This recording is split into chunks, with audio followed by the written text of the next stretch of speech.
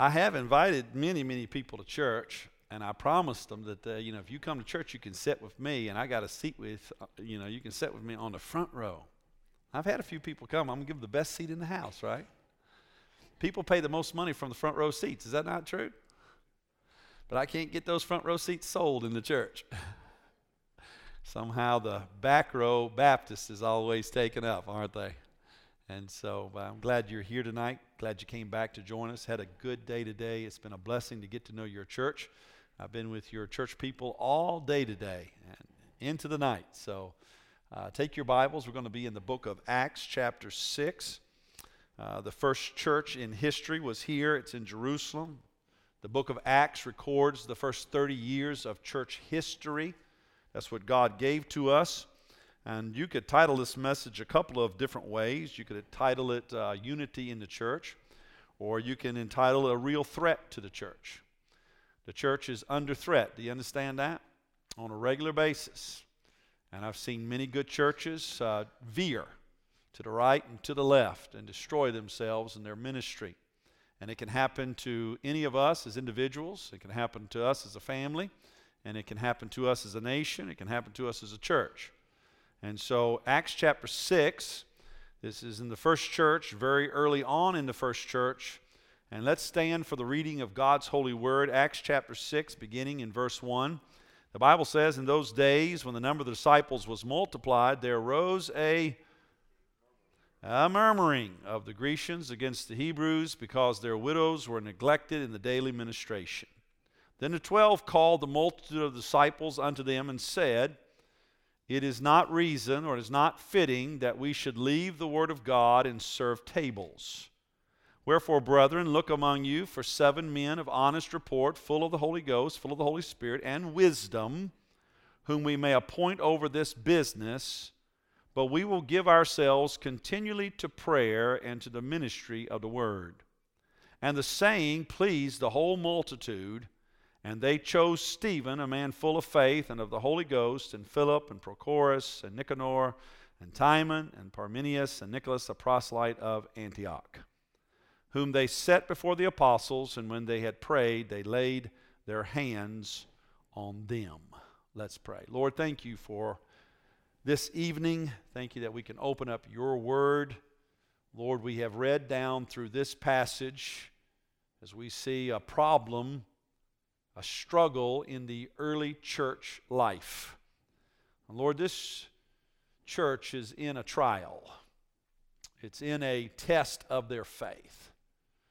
And God, I would pray that we would handle things correctly, that we would go to you and to your word, and that we would stand firmly in the right place, that we would endure through, and Lord, that we would learn as we are being educated through a trying process. And that you would be praised with how we go through it and the decisions that we make. They're making some vital decisions that will affect the future health and life of this church. Thank you for the day that we've had together. I pray, Lord, that your word and your spirit would just burn in our hearts. Lord, I think of those 2 men on the road to Emmaus. Jesus was talking with them, and they said it just burned in us when he was opening the scriptures. And God, I pray that you'd open our understanding, that we would make proper application to the situation that we're in this church. We pray it in Jesus' sweet name. Amen. You may be seated. Now, if you've read the book of Acts, and I assume that most of you have, there is a theme that you will see early on and often. It is the theme of unity. You'll see it if you'll look back at chapter 1 and verse 14. Just take a look back. We'll peruse through. But you see a constant theme in the early church. The Bible says in chapter 1, verse 14, these all continued with one what? One accord. One accord. Notice in chapter 2 and verse 1, notice you read there, they were all with, look at the end of verse 1, chapter 2, verse 1, they were there all with what? One what? One accord. Take a look at chapter 2 and verse 46. Chapter 2, verse 46. Chapter 2, verse 46, and they continuing daily with one accord. Keep reading. Notice that with gladness and what kind of heart? Singleness of heart. See, you notice how tight this group is. Look at chapter 4 and verse 32. Chapter 4, verse 32. Chapter 4, verse 32, the multitude of those that believed were of one what? One heart and of one what? Soul. Now this unity that we're reading about in this church is more than just a getting along type of unity. I think when we talk about unity, we're not quite sure what the Bible is meaning, but we in our minds, we're just going to get along. We're going to have unity in the church. We're not going to be fighting against each other, and we're going to be kind and nice. That's the kind of unity that we're thinking about. That's not the kind of unity they had. They had something much greater than this. The early church unity was a unity of working together. It was a unity of purpose, a unity of why they existed, and it was a type of unity they did not think of themselves first. It was a loss of self type of unity. It was a unity of mission. Somebody had commanded them at the end of Matthew, Mark, Luke, and John in Acts chapter 1, verse 8, 5 times after Jesus resurrected, before he ascended. They call it the Great Commission, and they had heard that. And they had a unity of mission. What is this church all about, and what in the world are we trying to accomplish here? If I lined you up against the wall and asked you, what are we trying to do here, and asked the next person, what are we trying to do here, are you going to say the same thing, or am I going to get 100 different answers? What do you think? If you don't know what you're after, you're probably not going to get it. See, we have to have a unity of why we exist, why we've been saved, and why we've been called together in a local church. It's a unity of mission. It's an overarching mission. It's the Great Commission of Jesus Christ. It is the cause of Christ. And it's a unity, listen now, of teamwork, of accomplishing together, of working together. It's a unity of funds. It's a unity of possessions. And you saw all of that in the New Testament. Did they not sell their lands and sell their houses and sell their materials and provide what was needed for the church? Yes or no? They did what it took to get the job done. They were working as a whole group to succeed and produce, and that brought about a dynamic that you don't see very often and very few people are a part of. Most church people work independently. Few people have ever experienced this type of unity. Think about where you work. They have this kind of unity at that place you work? Now, I know they put them little mission statements up on the wall. You got any of those things of what we're all about here, what we're trying to accomplish? Some people are trying that, and other people could care less. How about a sports team? You guys like sports, yes or no? I think Oklahomans like sports for some reason. You ever been a part of a team that has a unity like this? Now, I don't like this team, but I discovered something about them. It's called the New England Patriots. You ever heard of them? How dominant, some of you have been watching football a long time. How dominant has the New England Patriots been for the last 20 years? Has it been unheard of? Yes or no? Just be honest. I know you might not like them either. You know, I was up in Rhode Island. I was preaching at a church up there. And you know what kind of fans they got up there? They got Red Sox fans, and they got New England Patriot fans. And so a church family I was staying with, they wanted to take me over to Gillette Stadium. I said, really? I have no desire to go over there. But they said, oh, no, you need to go. We want to show you all the stuff. And I said, okay, whatever. If this is how we're going to spend our day before church tonight, I'll just go along. We're going to eat lunch too, so that didn't hurt. So we made our way over to Gillette Stadium, and I ran into a guy that was cleaning the parking lot. So I talk to everybody I see.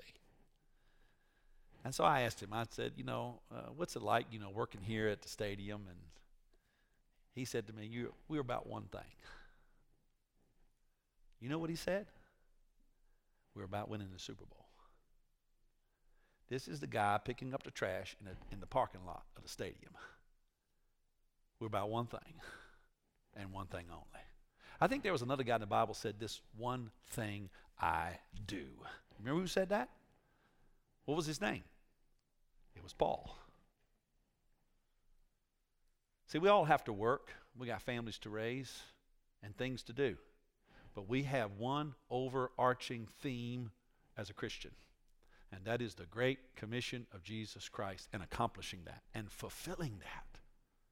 And so all that we do with all the other things is part of life.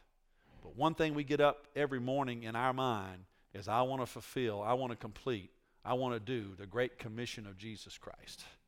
And there's a football team that has drilled that even into the people who are cleaning the parking lots. And I don't see that unity very often in church. I have seen it in church, but there's very few churches. The churches I have seen it in, you want to guess what kind of church they are? You want to guess what kind of church they are? They're a powerful church. And so you see this unity in this early church.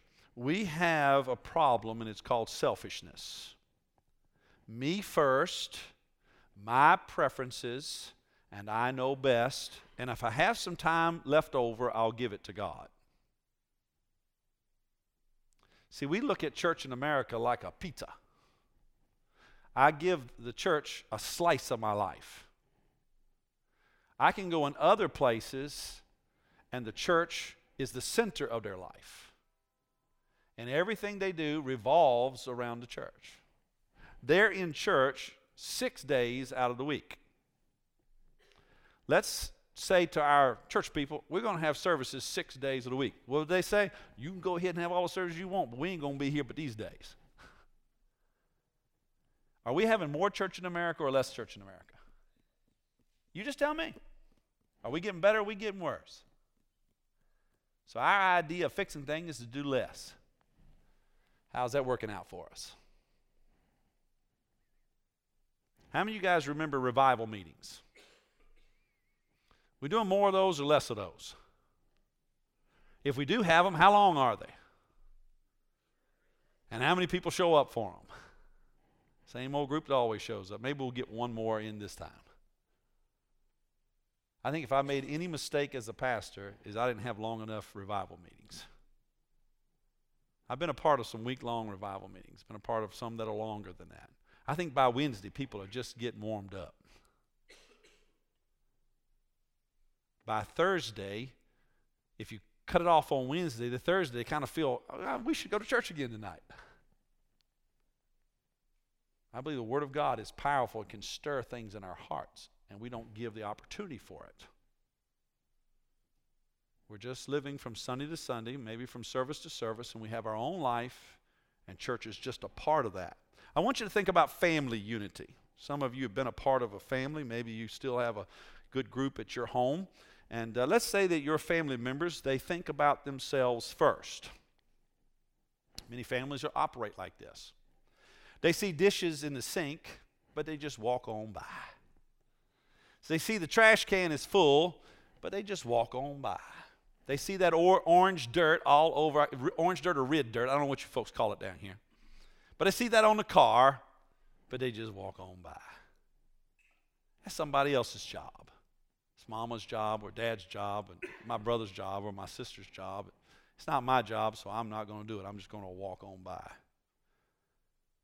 Somebody else is working in the house. They see him working, but I'm just going to sit here. I'm not going to get up. They might even say it out loud. That's not my job. That's somebody else's job. If somebody has to keep asking you to do this or to do that, you're still not to the place where you're invested enough in your family to take care of business, and you're still immature.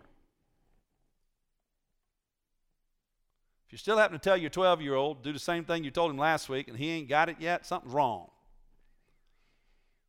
When's he going to take some responsibility and maturity? When your kids start seeing stuff, they ought to pick it up, yes or no? Then they're starting to get it. When your son comes in and he's got cereal and he shakes the box and not much left in the box. And so he wants to beat his sisters and brothers, and he pours himself the biggest bowl he can pour, so he wants all the cereal for himself. Or do you have a son and daughter, they come in and they shake the box, well, we ain't got much left, so I got 3 in the family here, I'll get 3 bowls out and we'll have 3 level bowls. You got a kid like that? How's your kid think? Is he thinking about himself, or is he thinking about the family? You know, we have sometimes husbands that think like this. Not a wife said amen. They get up from the table and they just walk away. Leave their plate, their fork, their spoon, leave their dishes, leave all the food things, just leave it right there because that's my wife's job. Really? Sure go a lot quicker if everybody picked up their plate, yes or no?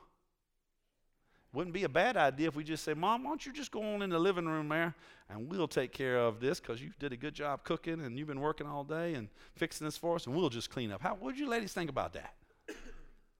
Let's say you have a family of 6.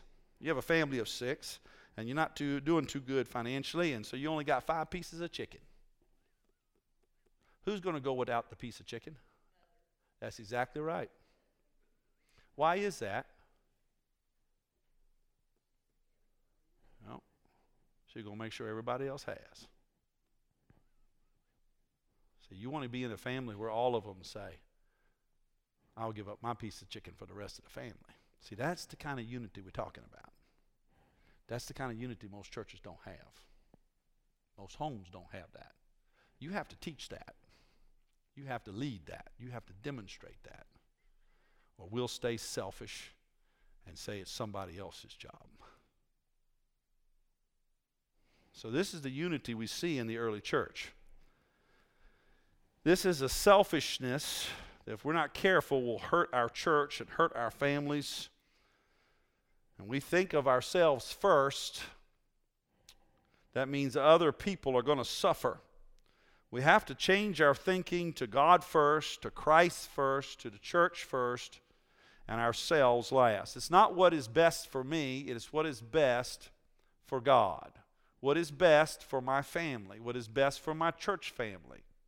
Most Americans have come to the place where they're thinking about themselves. They make decisions based on themselves. What's pleasing to me? And if God fits in, if the church fits in, if that thing on Thursday night or Saturday night fits in, I'll stick it in. And if something happens to come up, I'll push it out.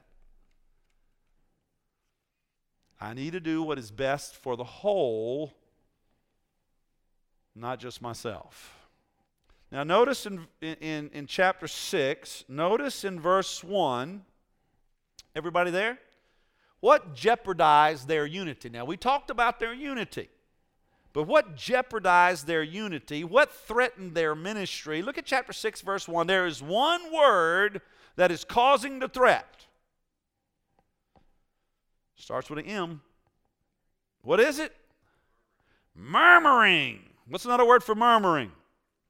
Complaining. What's another word for complaining? Grumbling. Griping. If we leave murmuring alone, it'll eventually cause division.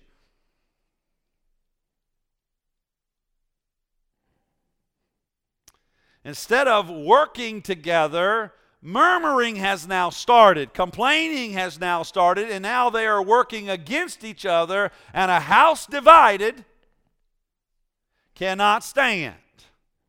Church people complaining destroys, number one, the unity of the church. And when you destroy the unity of the church, you now, number two, have destroyed the power of the church. And number 3, therefore, the effectiveness of that local church.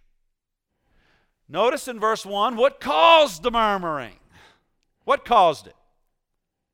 Take a look. Look at verse 1. Well, something caused that. What? What caused the murmuring? What happened in verse 1? It says, when the number of the disciples were what? They were increased. They multiplied. Now, is that a good problem or a bad problem? When you get more people, is that a good problem or a bad problem? Yeah, when you got more people saved, you got more disciples, all of a sudden every pew in this place is filled, you got no seats left. Is that a problem? It is a problem. I was telling someone today we had maybe seats for 100, and we're running over 200, almost close to 300. Man, we had people sitting there. I mean, we put up chairs in the aisles and chairs around the place. I even had a door over there. We put chairs in there, and you could see people there sitting like this, paying attention to church. We had a problem. 2 stools for the whole place. And a dirt parking lot. I can't tell you how many times I had to apologize to women who walked into church with mud between their little toes and their pantyhose. But you know, they didn't care about that. They didn't care that we had 2 bathrooms and a dirt parking lot. There was a unity there. We were about something. We were accomplishing something. We were doing something. None of that stuff mattered. Oh, man, you can have people throw fits when the church is too hot, when the church is too cold. You ever had those kind of complaints? Oh, please turn the fan off. I said, why don't you move over to where the fan ain't blowing? Why don't you put some clothes on if you're cold? Some people are just cold-blooded, yes or no? Some people just hot, yes or no? Boy, maybe I'll take them overseas and I'll put them in a real hot place. Ain't got no air conditioning in most places of this world. It don't take much for us to get the murmuring and complaining. Belly aching. It's real. It happens real easily. And we start beating our little drum. And so we have a good thing here happening. The church has multiplied. Are they multiplying by the tens, by the hundreds, or by the thousands? By the thousands. I mean, double-digit thousands sometimes. I mean, this is a good problem to have. Don't you wish you had this problem? My wife was in charge of nursery. How many kids do we have in that nursery? How many babies did we have born 1 year? It was 16. Now, how would you like to be running a nursery? You got 16 new babies. We had a staff of 19 ladies working in the nursery. And the more people you got, the more problems you got, more headaches you got. That's why some people like to live in small towns. Just saying. And so it's multiplied. The more people you have, the more stress you have, the more needs that you have. And certainly in the early church, they were facing what we would call incredible expansion, and they were also at the same time experiencing persecution. When you read these early chapters, there was persecution taking place. And so there was the pressures of ministry, there were the pressures of life, and everyone in this building, we all have those. When more people come, the workload increases. And notice what happened in verse 1. Because the workload increases, because the number of people were multiplied, because people began to murmur, they murmured about something, and what they murmured about is because some people got neglected.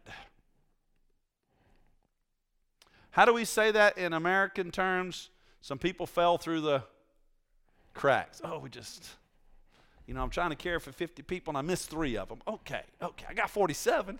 Isn't that how we think? Some people fell through the cracks. Some people were overlooked. Some people were left out. Some people were not cared for properly. Now that's all right and good as long as it's not you. Everybody got invited over to the party but you. You didn't get a note. Does that ever happen at church? Yes or no? Now, we won't blame it on the postmaster. Where is he at? Okay. Sometimes somebody just forgot to put your name on the list. They just forgot to mail you an envelope and an invitation, and you find out everybody's going and you didn't get invited. What's the deal? They don't like me. Can you believe we didn't get invited? Did you guys have a good time over there? Oh, why weren't you there? Well, I didn't get invited to come over there. You see how this stuff goes? Happens easily. When you don't have enough workers and you have too much work, it equals murmuring, complaining. Jesus told us a long time ago, the laborers are what? The laborers are few. And the outcome of this was murmuring. And you know what the word murmur means? It means to speak in a small voice. I want to talk. Hey, Brother Mike. Hey, you know, I don't know why they're doing that. That don't make any sense to me. What are they thinking, Brother Mike? I mean, that committee, what are we going to do about it? Yeah, that committee that's making all the decisions. That's what murmuring means. It means you're speaking in a low voice so only certain people hear. You know what you really do when you're murmuring? You're taking seeds and you're dropping them on the heart of another individual. And those seeds just might take root, and now you got how many people murmuring? 2. I learned something about a long time ago. If somebody comes to me complaining, I'm going to say, whoa, now. Have you talked to the individual? Have you talked to that committee? Have you talked to the preacher about that? And you know what the answer always is? 100% of the time. No. And I always said this to them. Well, I'm going to let the preacher know you need to talk to him. And you know what they would do? Once you do that, they won't come to your ear again. If you are hearing a lot of murmuring, it's because you're tolerating a lot of murmuring. You've given your ear for it, and they know they can come and talk to you. And so they're going to come and talk to you. And there you go with your little murmuring. That's what the word means. It means to utter discontent. It means to express complaints. It means to grumble. Now let us never think that we can complain and nobody hears it. You know who can hear our complaining? We can complain to ourselves. Anybody do that in this room? I wonder how many people complained today because church went a little long today. I didn't even realize what time it was, so that's normal for me. It was a long service today, wasn't it? How long did we go today? A couple hours? I don't even remember. I wonder if anybody complained in their spirit. I got a pot roast at home on the stove. That thing's going to be dry. I don't know. But we can complain even our own hearts, and it doesn't go out to anybody else. But I'm telling you, God hears that. Do all things without complaining and murmuring. How many of us have ever complained about God? How many of us have ever complained about the preacher? How many of us have ever complained about our spouse? How many of us have ever complained about the church? How many of us ever complained about God's provision for us or God's direction in our life? Is it easy to complain, yes or no? Like a fish to the water. I remember I moved from the great state and wonderful state and magnificent state. Oh, I didn't tell you this, but I need to. The birthplace of American civilization. I moved from the great state of Virginia. It all started there. And moved halfway across the country to the flat, brown, dusty, windy, tornadic. I didn't know anybody's state of Kansas. When I moved back then, they didn't even show NASCAR races out here.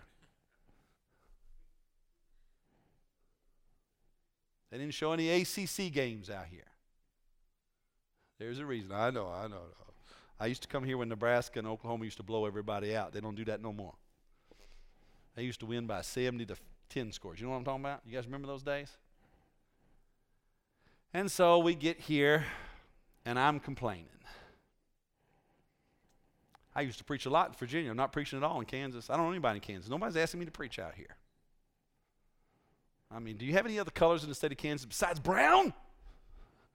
They had just cut the harvest.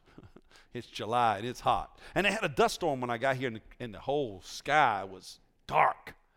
I'm thinking, Dust Bowl. And you want me to buy a house in Kansas where they have Dust Bowl where everybody left? It might happen again. This is a bad investment. And this is going on and on and on. And my wife and I, she's listening to this. Of course, she's back in her lovely state of Kansas. She's really happy. She's close to her parents again. And my wife said this as we drove up the road in our little brown Honda with no air conditioning. She said, Egypt.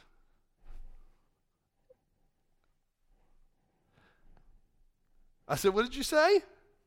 She said, Egypt. I said, Egypt? I'm thinking, oh, I remember those people that got out of Egypt. They were what? They were complaining about how good it was back in Egypt. Remember that? They used to have leeks and onions. They never forgot about all that toil and that slavery in Egypt. I'm reading through this and said, these people are crazy. God's taking them to the promised land and all they're doing is complaining. And boy, did that strike me. Egypt. And she's like putting a knife into a preacher. She's giving me my own medicine. And I finally apologized. And I said, Lori, I'm sorry. I need to be content in whatever state I'm in. That's what the Bible says, right?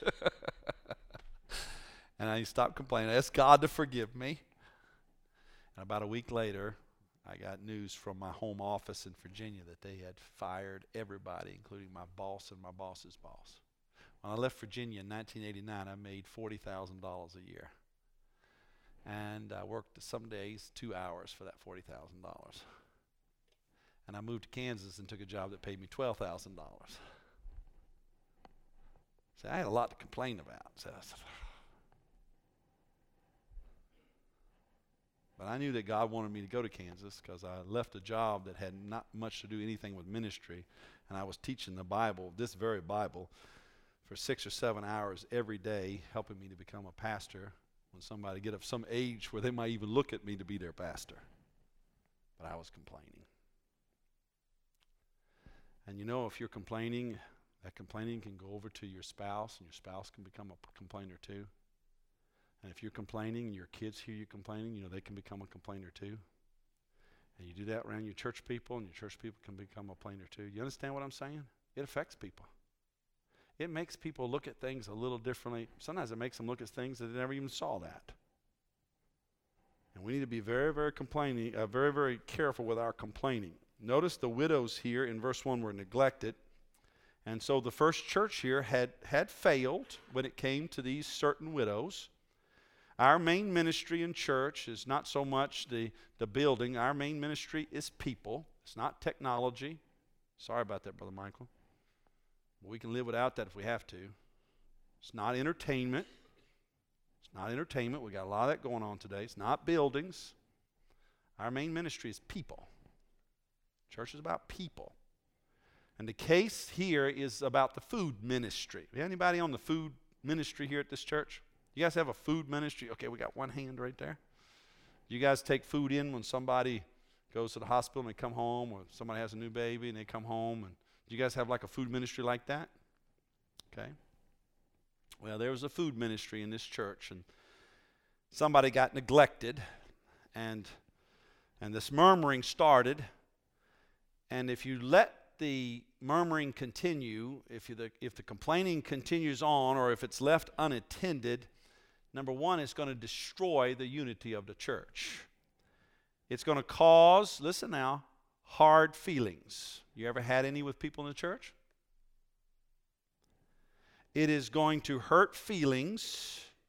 It'll eventually, if you let the complaining go on long enough, it'll eventually lead to a division. It'll lead to people leaving, and possibly could even lead to a church split.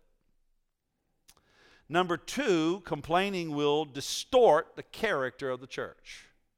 People will speak bad of the church. They will say about your church that those people over there, they don't care, they didn't do anything, and they're a bunch of hypocrites. So you ever heard somebody complain about their church, yes or no?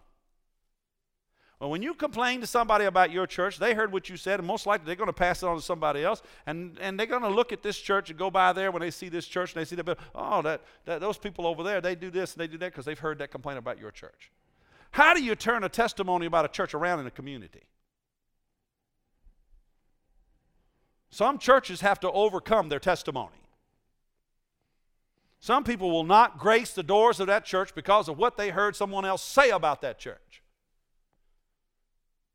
That's what complaining and murmuring will do.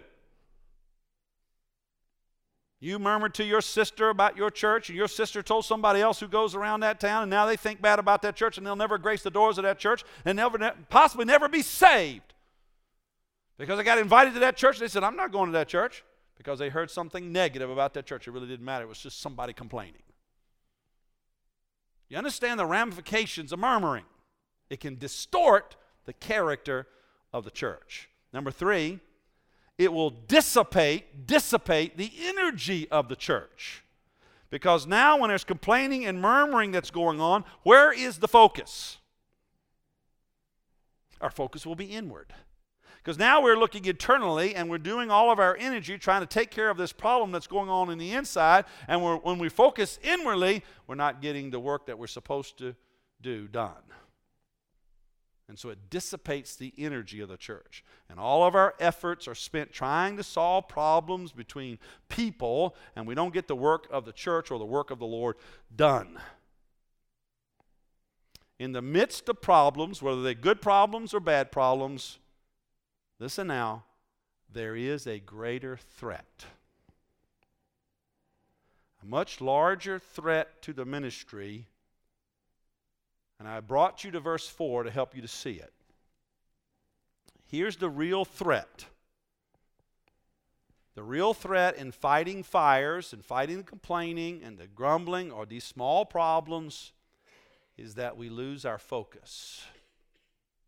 And we lose, listen now, the priorities of ministry.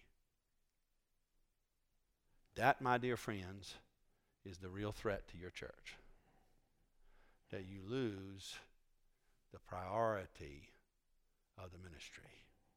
There are many churches, even churches in this town, that are probably doing good things, but they're not doing the most important things.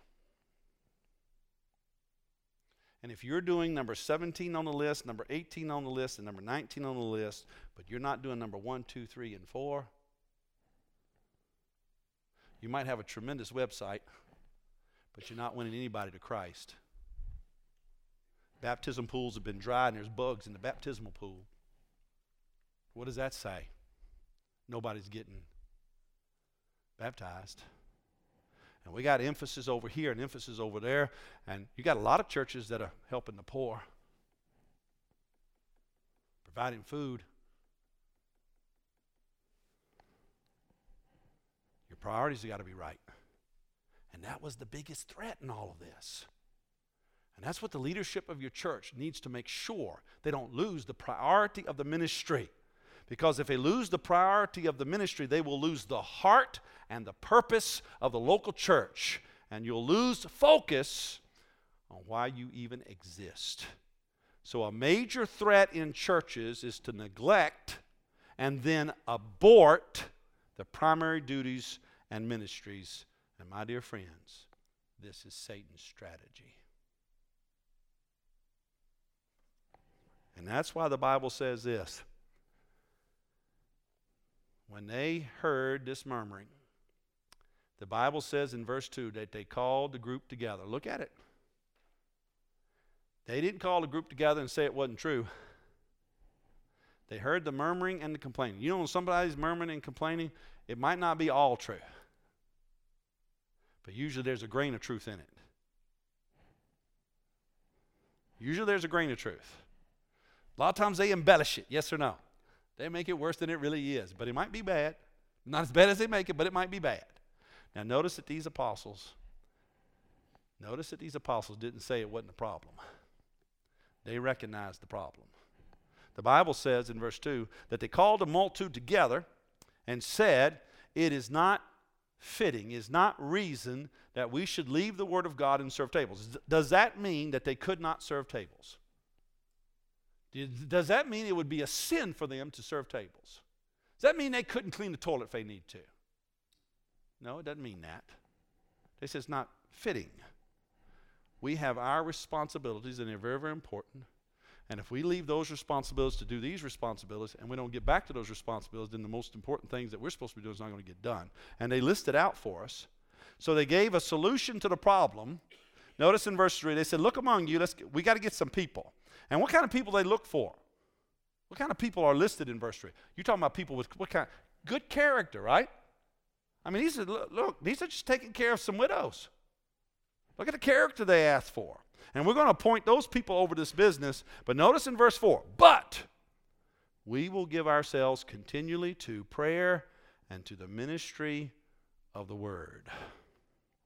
Satan tries to cause us to abandon the primary work of the church, which is praying. Has the American church abandoned that? Yes or no? Praying, have we abandoned it? Yes or no? Least attended service is which one? If you have it, it's praying. When's the last time we prayed and fasted?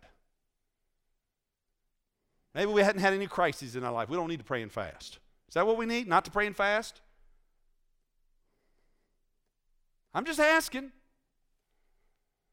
We believe the Bible, yes or no? Well, if we believe the Bible, then we ought to do the Bible.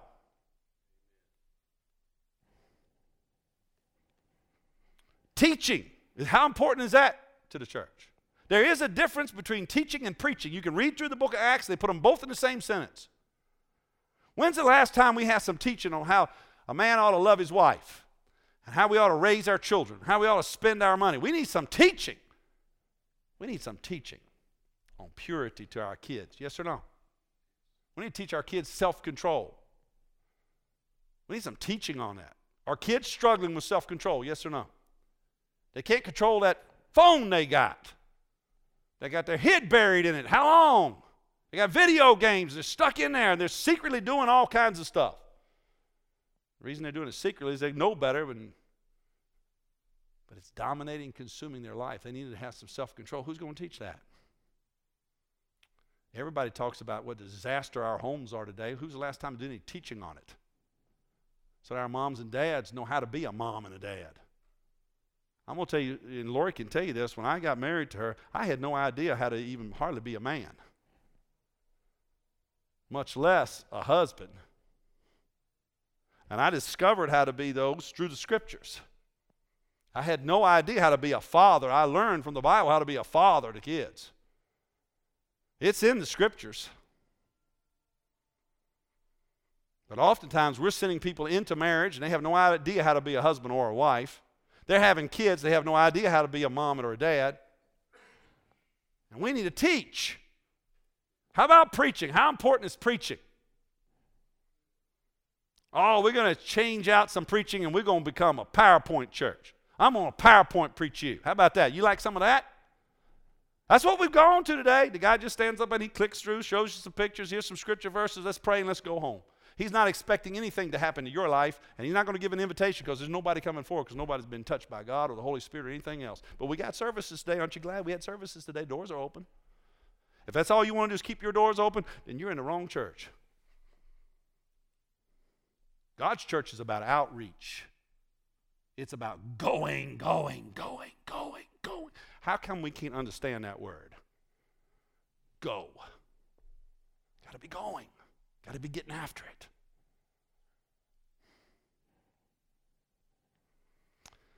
So what we do is we end up replacing our highest work with good things.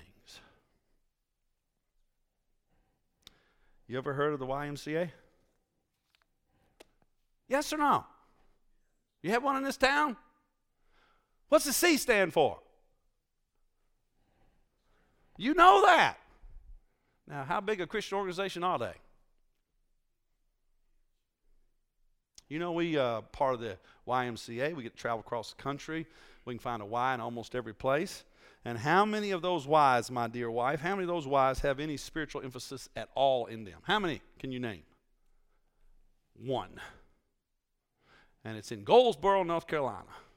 They got Bible study in there. They got scripture verses up on the wall. They got a prayer list when you come through the door. I think they believe in the sea.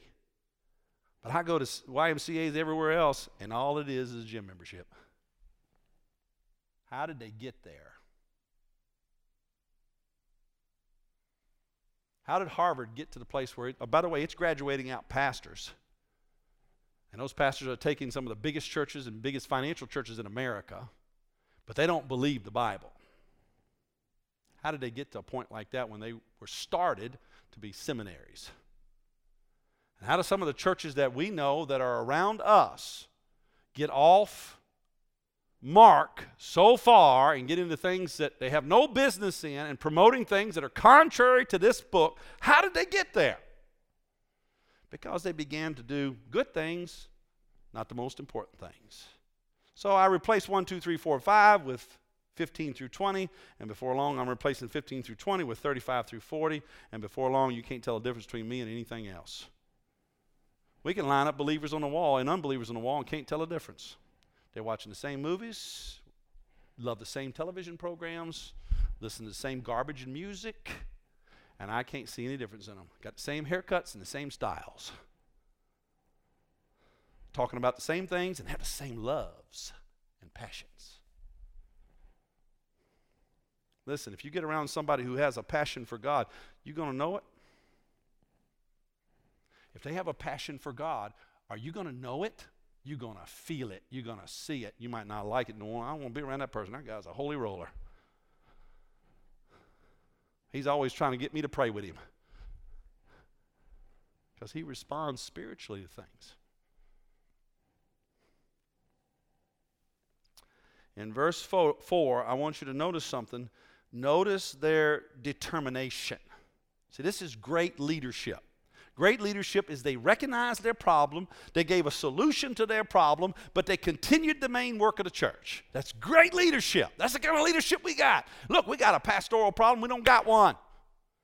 We recognize the problem. What are we going to do about that problem? Okay, we're going to put a search committee together. We're going to fast and pray as a church. We're going to make sure we're looking for the right kind of person. We're going to be patient. We're going to wait. And we're certainly not going to complain. And in the meantime, we're going to get the work done that the church is supposed to get done. Let me tell you what most churches do when they have no pastor. They go on a timeout. We're all going to take a timeout till we get a pastor here. Then we'll go back to work. That's a dangerous thing to do. Because then you start losing people, and you're going. If you're not going forward, you're going the other direction. Notice their determination in verse 4. They said that they will give their strength. They're going to give their energy. They're going to devote themselves, because the important matters must never replace the most important matters. The secondary must remain secondary, and the primary must remain primary. And this has been a major problem of the church down through the ages. Staying focused on the most important things.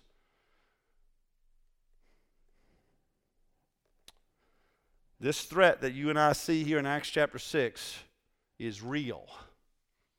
And it remains to this day. And if we don't understand this threat, we don't understand this attack upon our church, we will turn away from the primary ministry of this church. We'll turn away from the primary ministry of prayer and the Word of God, and we will turn to other things that we deem good and good enough. And we'll feel good about our church, and we'll continue to live our life for ourselves, and we'll get a little thing done here and a little thing done there, and before long, the primary things that are so far out of sight, we don't even know who we are anymore. You start to drift out, and before you know it, you're so far away from shore, you don't even know which way shore is. Are you following me? They've gone so far out. So we turn to many good things and worthy things, and they begin to dominate our church finances. They dominate our church people. And they dominate our church's energies. What's the emphasis of this church? What's the heartbeat of this church? Where's our money going? Where's our energy going? Where's our people working? What's it all about? Money's going somewhere, yes or no? You know, most people, when they spend money on missions, they're spending very little of it on missions. And most of the money they're spending on themselves. Basically, what I'm saying is we're giving crumbs to the mission field. And we're eating at the buffet table. Do we have enough?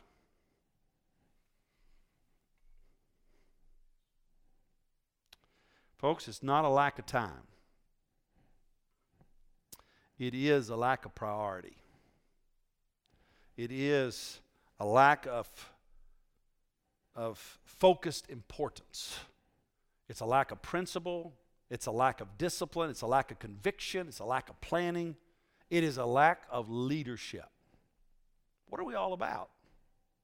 Why are we here, and what are we trying to accomplish? Are we a team? Are we unified in purpose? Are we unified in heart? Have we linked arms together? And you may have the spiritual gift and you drive the tractor, and I have the spiritual gift and I've just got a little hoe, but I'm bringing my hoe and you're bringing your tractor, and we are working together to accomplish. How many people in the church should be giving? How many? Oh, we're just going to let those people who have money give. Or should the children give? Should the elderly give? When everybody gives, you'll have plenty of money. Everybody works. And we're knowing where we're headed to. It'll be dynamic.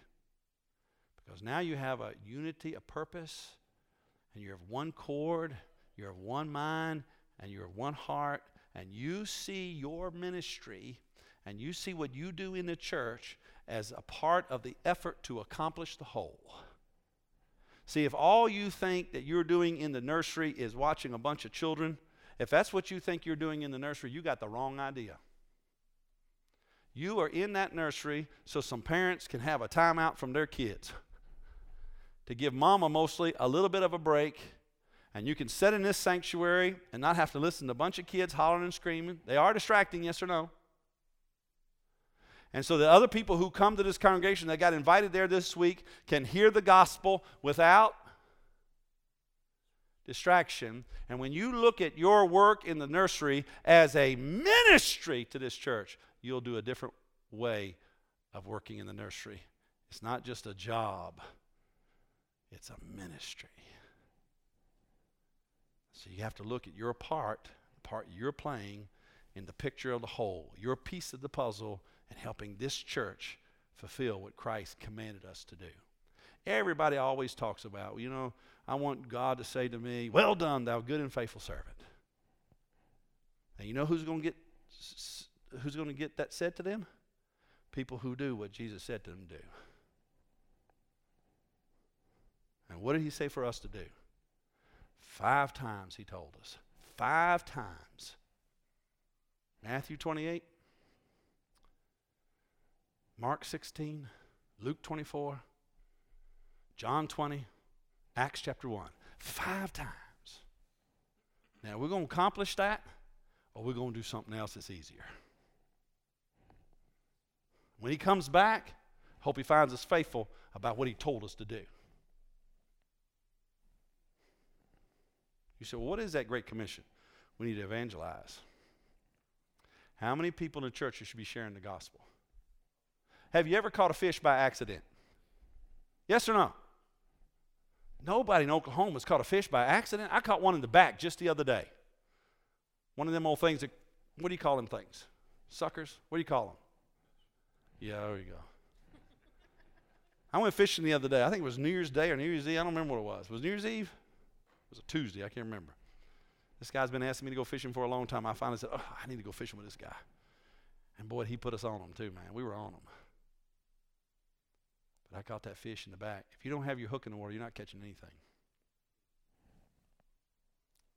Should a 5th grade boy in this church be sharing the gospel with the kids at school? Yes or no? Should the old folks, when they gather at some little restaurant to shoot the breeze for 4 hours in the morning, don't you think you ought to share the gospel there? Oh, you do that, and you might not have any friends at the little eating place no more, and it might move away from you, won't sit with you no longer. Don't you think we ought to share the gospel? then we'll see some people getting. You have a baptistry up there anywhere? It's hidden. It's up there somewhere. Is it not a joy to see people baptized? To hear about how they came to Christ, who witnessed to them. And then we got to disciple them. I try to make it a point like this. When we baptize someone, I want to know who shared the gospel with you. How did you come to Christ? And some of them said, from your church, I received 4 gospel tracts. I know, what is this church all about? Everybody comes from that church and hand me a gospel tract. And I got 4 of them. I thought it was a message from God or something. And we get to hear when they're in the baptism pool, so-and-so knocked on my door. So-and-so I worked with. So-and-so shared the gospel. Somebody brought me to church. We had one family in the church. They brought a family to church every Sunday. And they told that family if they come to church, they take them out to any restaurant in Hutchinson. And they had somebody sitting with them every week. I like that. They said, we're going to eat anyhow. We just might as well take somebody with us. And if you'll come to church, I'll take you out. People will go for a free meal. And some of those people are still in church today because he cared about his coworkers. And they stand up in that baptismal pool, and I'd ask them, tell me how you came to Christ. Who witnessed? Who shared to you? How'd you get the gospel? And some of the people in the congregation didn't even remember that they gave him a gospel tract. And sometimes they'd say their name out. And he says, I don't know the person's name, but they're sitting right over there. That person right over there. They came by where I were. They left it at the as a tip with some money. And then I'd ask them this question. Who's discipling you? Who's working with you? Who's meeting with you on a regular basis and working in the Bible? And then they would say that person's name. I always had women with women and men with men. Because we don't want to have a baby and leave it in the woods. Right? We're supposed to make disciples. And then I would baptize them. And then I, as a pastor, I'm looking to engage them in the ministry somehow. And so I got lots of jobs in the church. You guys have lots of jobs here? I got jobs that even unbelievers can do. Can an unbeliever mow your grass at this church? You don't mind if an unbeliever mows your grass, do you? How about if he shovels your snow? I had unbelievers that had not professed Christ yet. I had them doing work at the church.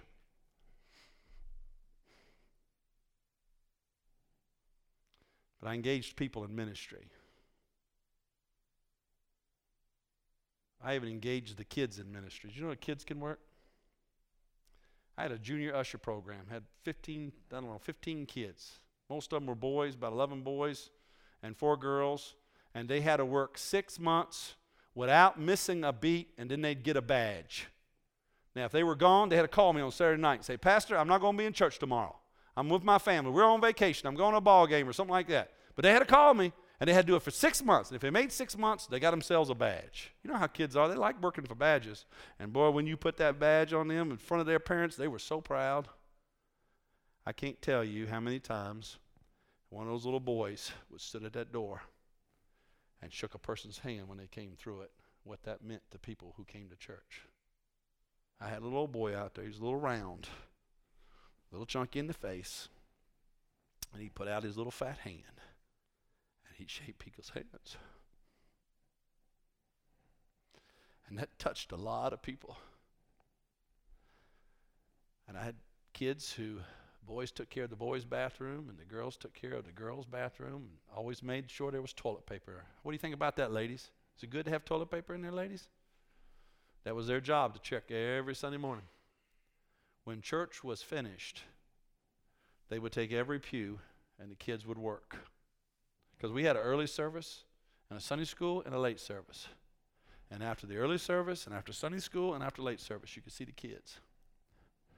Row after row, they're walking them, picking up every hymnal and turning it and making sure it's in its right spot, picking up every piece of trash off the floor. And they could whip that sanctuary out in a couple of minutes. Or we could just leave it for someone else to vacuum it. You know how long it takes to vacuum a place like this when you got to go in between these pews? You know how much work it takes to do that? And those kids would get down and pick up notebook. And by the way, if you make kids do that kind of work, they're less likely to throw stuff on the floor. And they'll tell their little friends, hey, would you quit doing that? I see you always making a mess over there, and I got to pick up that candy after you. Keep those Cheerios in your mouth. And I had kids that were watching the other kids for me because now they happen to do that. But they would clean that church, and I'd watch them work. Do you think that was impacting to lost people when they came and they saw the kids working through the benches like that? We can all engage in ministry. We all have a part to play. When you get everybody engaged, and you can't leave them in a space. Sometimes they're immature, and sometimes I'd go to people and say, I got to fire you. I say, yes, it's time for you to move up. I got somebody else that's going to come and run the tape ministry and make the CDs of the sermons on Sunday, and I need you to come over here and do this. Can you come over and do? I think you can do it. And I would move them as they matured in their faith, putting them in places of their spiritual gifts. You ever put a piece of a puzzle in the wrong spot? This means yes in Oklahoma. This means no. You guys never done a puzzle before? And you pushed it in the wrong place? And when when you push it in, this is not the right spot. But when you put a piece of puzzle in the wrong place, it's like putting an individual in the wrong place. It's painful to the individual that went in that place, and it's painful to the individuals around that person because they are in the wrong spot. And so you got to know your sheep and know what their spiritual gifts are and put them all in the right place so that our church can be healthy, vibrant, and strong. And I should go into the nursery department. I should go into the youth department. I should go into the children's department. I should ask any of my Sunday teachers, what are we all about at this church? What are we trying to accomplish? What's the goal? When we carry the football and we cross the line, where's the line? And what are we after? And they should be able to say, this is what we're working toward.